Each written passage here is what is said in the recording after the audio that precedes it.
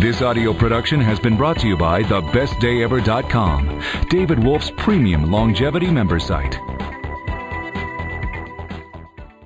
The content found on thebestdayever.com from David Wolfe and New Horizon Health, Inc. is for informational purposes only and is in no way intended as medical advice, as a substitute for medical counseling, or as treatment cure for any disease or health condition, and nor should it be construed as such because that would be illegal.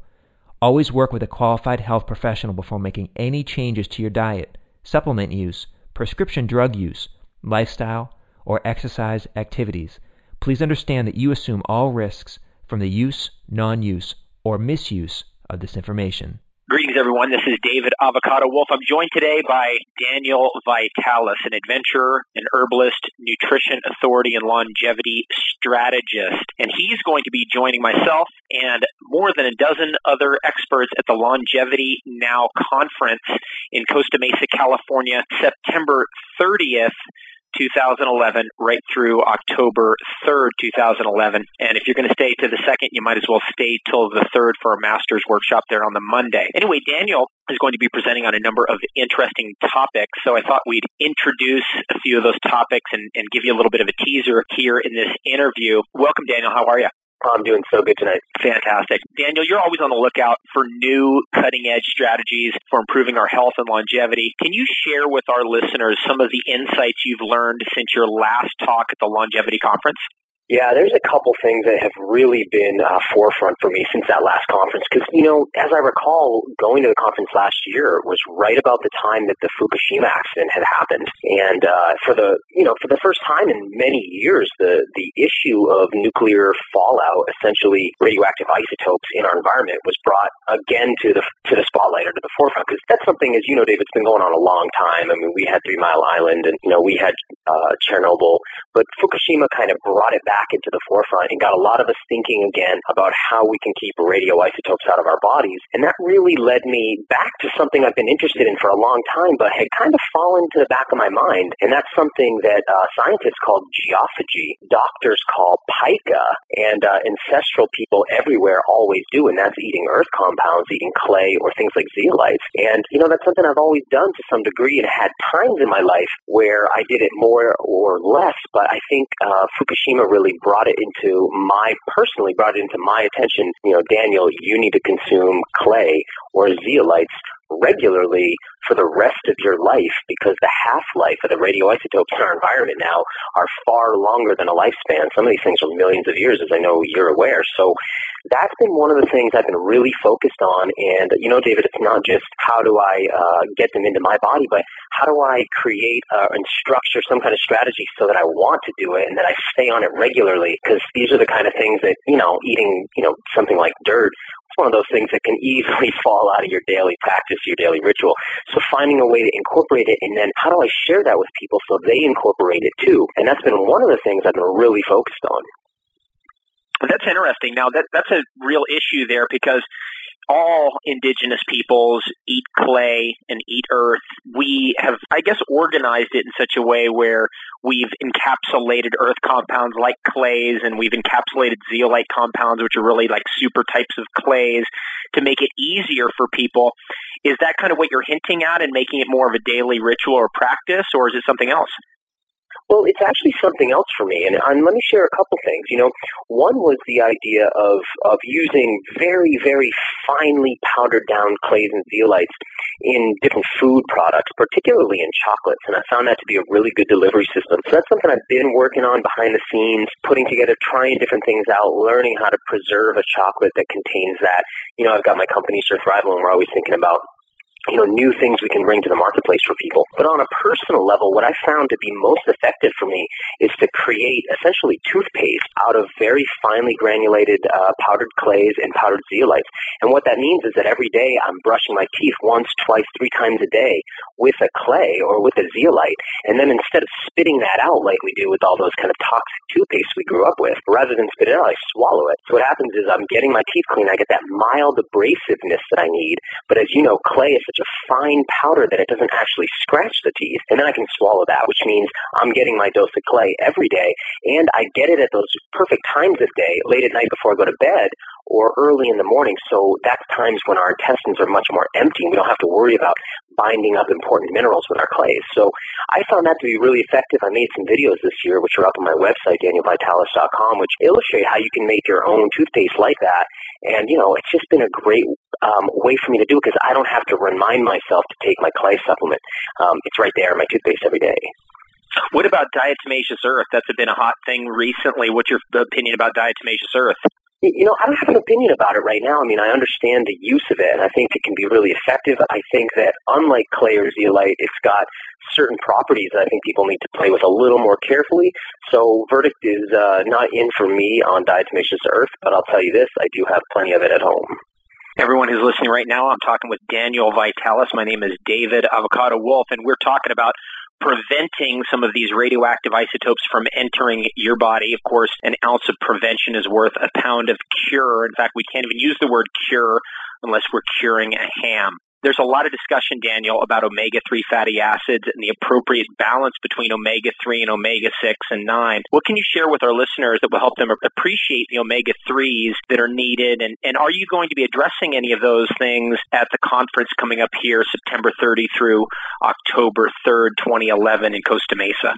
The issue around omega-3 and omega-6 is such an interesting one. It's kind of dear to me because, over the last couple of years, I've been really focused on wild food nutrition. And that really comes out of my interest in how indigenous people eat, how our traditional people in, civilized cultures eat. I've been really fascinated by where we come from, sort of zoologically. What are we as a species? And what's our natural diet like? And I know that interests you, and it interests a lot of the people who are coming to this event, and a lot of the people who are going to be speaking at this event. One of the things that's sort of an undeniable fact of nutrition is that wild foods from the plant kingdom tend to be far higher, far richer in omega-3 fatty acids and far less rich in omega-6 fatty acids.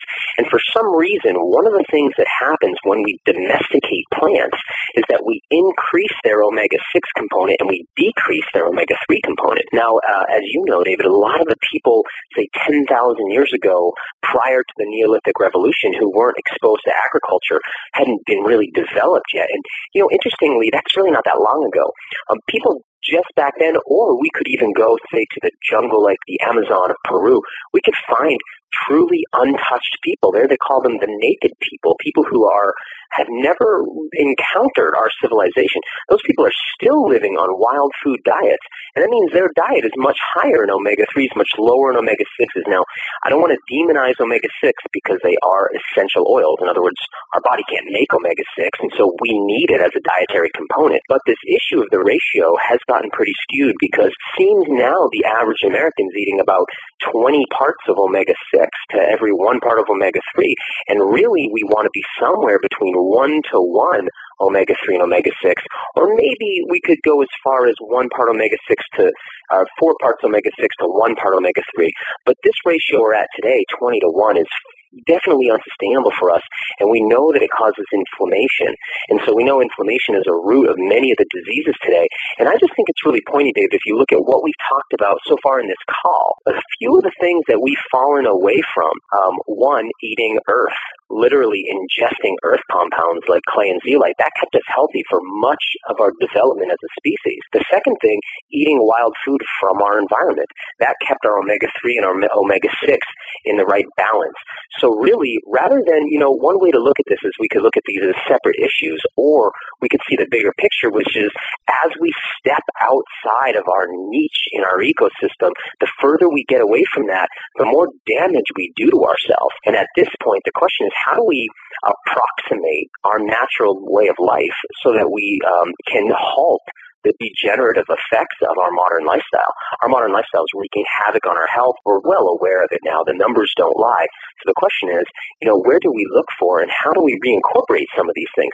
Bringing foods like the wild plant foods back into our lives. And for some of you, that might just mean starting to do some herbalism, because herbs are typically wild plants, or very close to wild plants, semi-cultigens. Bringing those into your life can increase your omega-3s. Using more heirloom seeds can increase your omega-3s.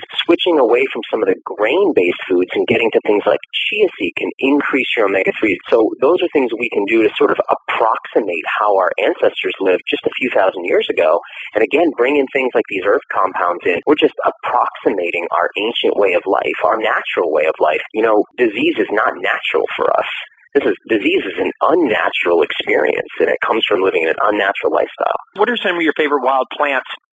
I just got back from living in the forest for the last month and got to eat wild foods every day, which is such a relief. And, you know, my favorites, I like wild mallow a lot. I like wild primrose a lot. I like the flower primrose. I love wild St. John's wort. It's a favorite.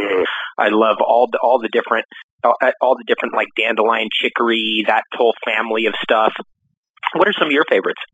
You know, one that's become one of my most favorite this year and last year has been milkweed. And that's because milkweed is a vegetable when it first rises up out of the ground. It's sort of like a shoot of asparagus. So it's this early, you know, the meristem of that plant, the flexible stem that first comes up out of the ground, the shoot, is a wonderful edible. And then as that plant comes up, it produces later on its flower, which is just a delicious edible. Then the flower, which is edible through its whole cycle, becomes so actually before the flower bud is edible, then the flower is edible, then the pod is edible, and later on in the year I end up harvesting the plant for fiber. So it's become one of my favorite plants. But you know, avocado, one of the really interesting things this year I've noticed is I do a lot of foraging with my partner Alexandra, and she and I go out together often. And there's this interesting thing about, I've read in all of the ethnographic reports on indigenous diets, hunter-gatherer diets, is that berries are the favorite food of women in indigenous cultures, and that's not true for men. For men, berries rate number 3 in their hierarchy of favorite foods. But for women, it's number 1. So this year, going out with my partner, wow, the amount of berries that I bring home now is far beyond anything I've done before. And that's because I've got this woman at my side who's constantly looking for berries. So we're doing a lot of blueberries, a lot of blackberries, things like wild raisin this year from the crampbark family, which is really exciting and new for me. So lots of interesting berries that I've never tried before. Serviceberry, autumn olive, things like that. Oh, fantastic. It was a great year for berries, great year for blueberries. We had relatively good raspberries and blackberries and spikenard and gooseberries. I mean, you probably have similar to what we have, the gooseberry that looks like a little Sputnik. Do you have those? You know, when I was just down in Peru where that what we call up here sometimes the Inca berry or the golden berry, which is really a gooseberry, was down there sampling that, and was down with a botanist where I got to see the wild progenitor of the tomatillo, which, as you know, these gooseberries are in that same family of plants, the solanaceae plants, the nightshades, and you can see in the tomatillo the similarity to the gooseberry in the same way that it forms that husk around itself. So I got to experience those in their wild state. And I want to say one berry you hit on a minute ago, spikenard. I mean, that's one the average person is just, wow, have they been robbed of an experience, because that is an amazing fruit. And I think the benefits of that plant, which come out of the Aralia family, the ginseng family, I think the benefits of that plant have yet to fully be explored and recognized, especially some of its more androgenic properties. That's a phenomenal berry. And if for those of you who are listening who've seen my superfoods book, in the back of the book there's a picture of me eating berries, and actually those are spikenard berries. And I actually originally, when I first found that grouping of plants, I thought it was ginseng, but it turns out it's spikenard because it's the Areolaceae, as Daniel just mentioned, similar family but slightly different. These are things that are present in the entire ecosystem of the temperate region of all of North America. I've seen those same spikenard berries. It's a western spikenard, but also growing right in Marin County, California, very similar to what's growing in Maine, very identical to what's growing in Ontario, Canada, and Quebec. So things to be looking out for when you're out hiking and foraging around. Okay, now let's talk about some of the environmental contamination. You've obviously been doing your clays and you've been doing your zeolites to knock out the radiation and neutralize the radiation, other environmental toxins. What other kinds of detox protocols are you emphasizing now for purging this kind of contamination, other beyond what we've already talked about?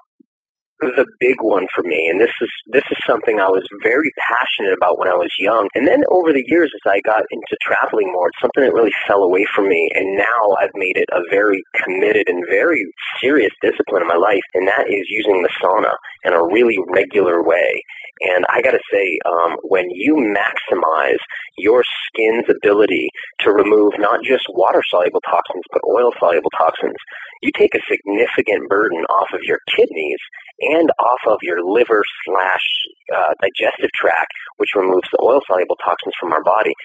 It feels great. It relaxes the sympathetic nervous system, and it really releases so much toxicity from our body that regardless of what anyone tells you about it or what you read about it, the feeling is so palpable and obvious. I've been using my sauna almost every single day now for several months. I've been using it in conjunction with a lot of other things. So I use it in conjunction with things like skin brushing. I use it in conjunction with the clays. I use it in conjunction with making sure that I really purge my lungs every day of air and get plenty of exercise. But I'll tell you, the sauna, I think, just like for the native people of our whole continent, the sweat lodge for them was a key part of what kept them healthy. Just like all over Northern Europe, the sauna's been just like all over the world, the sweat baths or the Russian baths or the Swedish sauna, all of these things, all over the world, we see this idea of purposely bringing on hyperthermia or sweating to release toxicity from the body and to relax the sympathetic nervous system. So I've been doing that regularly. I think that's going to be a lifelong practice for me now. Absolutely changed my life. It's a great way to start your day. I do it every day before I get in the shower. I've been using infrared sauna, and it's just been amazing for me. That's so interesting. That's exactly what I've been doing, and I've been doing it in a way like I have never done it before in my life. Every single day, get in there for 40 minutes, somewhere around 25 to 30 minutes of it is really intense. And it's been a total transformational experience. And for those folks who are going to be joining us at the Longevity Now conference, we are going to be featuring the Clear Light Low EMF saunas, which is the kind that I have at home. And that's what I have at home as well, David. You've got the same. So it's a game changer. It is an absolute game changer. Okay, when I got that sauna, I thought as it was, coming, I had seen other saunas that, you can sort of mail order and put the walls up. And my expectation, I got to say, was a bit low because I had seen some that weren't so great. And I've been consistently blown away with the quality of that sauna. I love the fact that you have the optional different colors of lighting, so you can go through all the different, the spectrum of light colors from the top. I just think the sauna is fantastic. It heats very evenly, and for an infrared sauna, it works really great. Yeah, it's been really, really something to have that moment every day to get the sauna in, and it's really wonderful too if you're like me and you're working really, really hard and you find that moment, well, my God, I've got to get upside down for a minute, take a nap. Well, I don't do that anymore. Now I'm just getting into the sauna and kind of propping my legs up, so I'm getting my inversion. I'm laying down. You doing the same kind of thing, Daniel? Yeah, and I got to say that I think anybody out there, I know, we got to steer clear of the cure word, and so I wouldn't even think to go there for a second. But what I would say is, if somebody had a problem with retaining water, somebody had a problem with high blood pressure, I think they would be crazy. I think you'd have to be insane not to look at using a sauna regularly before you look at some kind of dangerous or, potentially dangerous drug intervention. I just think that's mad. The idea that you can remove so much water from your body so easily and that the benefit is that you feel great. I mean, essentially, it's a lot like exercising. Your heart rate comes up, your respiration increases, except that unlike exercise, which stimulates the sympathetic nervous response, in other words, when you exercise, there's an adrenal reaction. Unlike that, you get the opposite, which is the relaxation or meditative parasympathetic response, suppresses the sympathetic nervous system, so it calms you down. I know in my life, I got a lot of stresses. I'm moving around a lot. I'm running a business. I'm very busy. And I need always to find ways to calm myself down. And wow, to have this sauna has just absolutely rectified a whole aspect of my life. That's so great. It just feels so good. Are you going to be talking about that as well at your presentation at the Longevity Now conference? That's going to be part of my talk. What I'm really going to be looking at in this lecture at the Longevity Now conference is how do we eliminate toxins from our body? I mean, we have basically 4 channels that our body eliminates through, and that's the kidneys, the skin, the colon, and the lungs. And I'm going to be sharing with people how to maximize all 4 of those. And I'm going to share some new stuff that I never shared around that idea before. But I want to encourage people to open all those channels of detoxification. This is stuff people have known all through history, but it's never been as important as it is right now. I mean, it's just never been as necessary to keep all those channels open and flowing, because right now is the time in history where everybody alive who wants to be here in the future better start adapting and adapting fast, because we are encountering more environmental pollution than it's mind-boggling how much there is. So we can't really avoid this stuff. That's the thing. I mean, you could try to live like the monk in the monastery and you'd still end up with PCBs in your body fat. So what do we do then? We got to just keep the channels open. I mean, we're all walking down the street. We're all pumping gas. We're all driving cars. We're all touching plastic computers. We're all getting exposed to stuff. So let's keep the channels open. And that's what I want to encourage people. And that's what my talk, Sovereign Health, is going to be about. Great. Now, you come to these events and you've been at the last 4 or 5 with us. What is it that you actually take away from these longevity conferences, Daniel? Because you're given so much, but I know just like me, I'm always picking up tremendous insights and whole new directions to go from the folks who are there. What are the key insights that you've picked up over the years from the longevity conferences you've been to? One of my favorite things about going is being around really top-level speakers and business people, because what happens for me is, I spend a lot of time focused on what I'm teaching, what I'm researching, and I have that kind of passion about my own work that I start to think what I'm doing is the only thing going on in the world. And it's so great for me to get out of I live up here in northern Maine. It's sort of it's a very sleepy area of the world. When I get out to LA, it's game changing for me, and I get almost overwhelmed by how much is actually going on, all the different areas people are focusing on, and it really kind of cracks me open and reminds me of how small my little contribution to that actually is. And what I really love is seeing what the different companies are bringing to the marketplace for people. That really inspires me as well, because there's consistently been upgrades in the quality of products, the quality of packaging, the quality of eco-consciousness, the quality of more spirit-based economic practices. So for me, it always pushes me to have to really go to the next level. I just get really inspired by that. And of course, just getting to hear so many different speakers, everybody's got a focus that's just a bit different than mine. And so, you can't help, even if you just walk in and out of the room from time to time, you can't help but to pick up lots of new stuff. I always love seeing your performances, David, because when you're up there, you really captivate the audience. You motivate me to become a better speaker. And lots of the speakers there are doing that for me as well. So for me, it's always making me take it to the next level. Every time that I've gone back, incidentally for me, part of going back there is, one, I get to, with that many people in one room, I get to infuse new ideas into our community in a really powerful way, because that many people walk away and share that information. So one, there's a big responsibility, but two, it's a chance for me to introduce new ideas, and I always want to do a little bit better than I did the time before. So the Longevity Now conference for me is an opportunity to really come and be my best.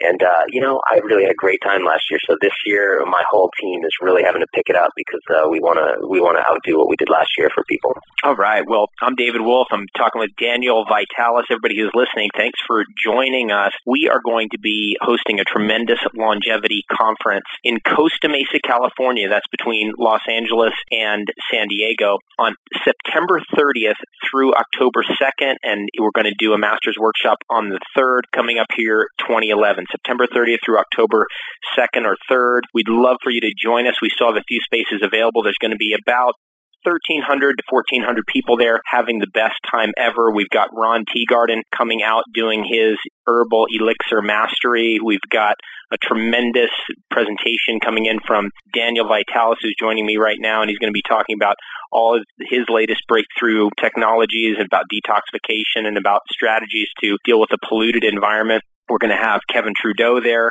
We're going to have some of our old-time favorites.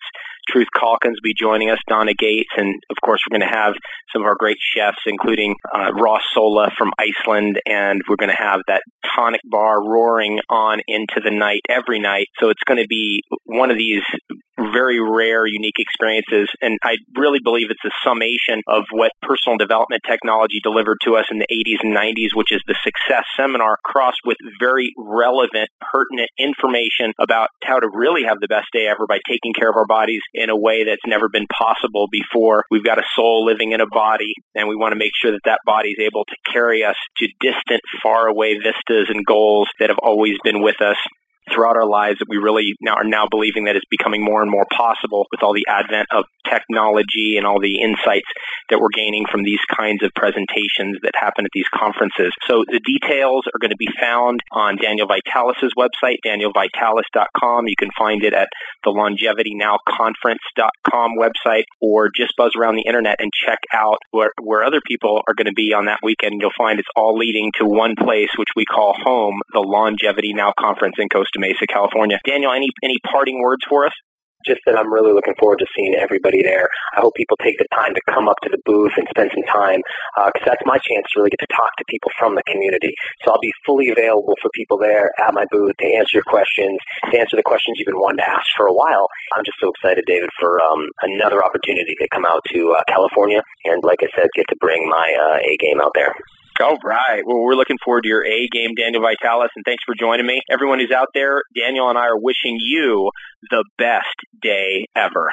This program was brought to you by thebestdayever.com. Thanks for listening.